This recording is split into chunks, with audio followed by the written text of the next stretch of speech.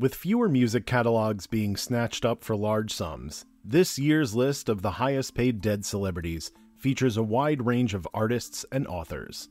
Here are the 7 celebrities who have made the most beyond the grave in 2023.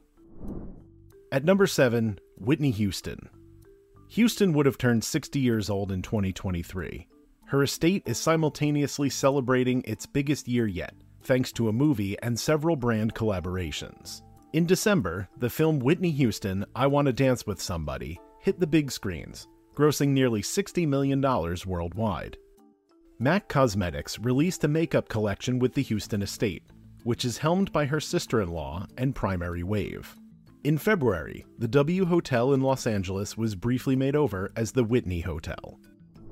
At number 6, Prince. Prince famously called the afterworld, quote, a world of never-ending happiness. For his estate, and Primary Wave, which owns a stake in his master's royalties, writer's share, name, and likeness, that means releasing more music. Since Prince's untimely demise, he's released 3 posthumous albums. This month, a remastered version of his 1991 album Diamonds and Pearls is dropping. The box set features 47 unreleased songs and hours of never-before-seen concert footage. Number 5. Charles Schulz.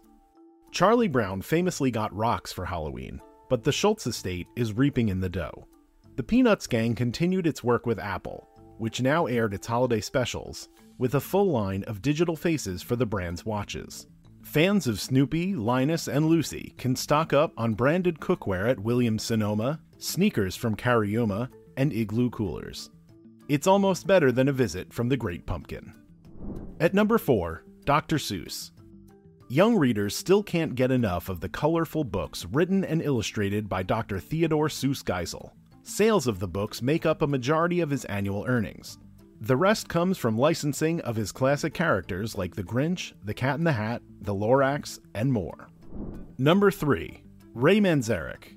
In one of this year's few major catalog deals, the deceased Doors keyboard player and living guitarist Robbie Krieger jointly sold their rights to the brand's music to Primary Wave.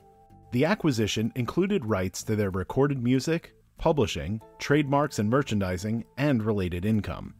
John Densmore and the estate of Jim Morrison maintain their stake in the group's rights. Number 2. Elvis Presley. Though Baz Luhrmann's film was released over a year ago, Elvis Mania is still sweeping the nation. Graceland saw some 600,000 visitors in the last 12 months. The family is not involved in Sofia Coppola's upcoming film Priscilla. After the January death of the king's daughter, Lisa Marie Presley, from cardiac arrest, his ex-wife Priscilla Presley and granddaughter Riley Keough entered into a contentious legal battle for control of both estates. Keough, an actress, ended up as the sole trustee of both her mother and grandfather's estates. Number 1. Michael Jackson.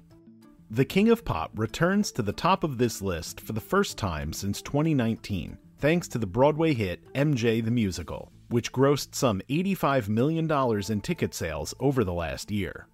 Jackson also takes in cash from the Cirque du Soleil show, Michael Jackson 1 in Las Vegas. His earnings should continue to rise. Earlier this year, the estate signed on to Michael, a biopic about the performer starring Jackson's nephew Jafar.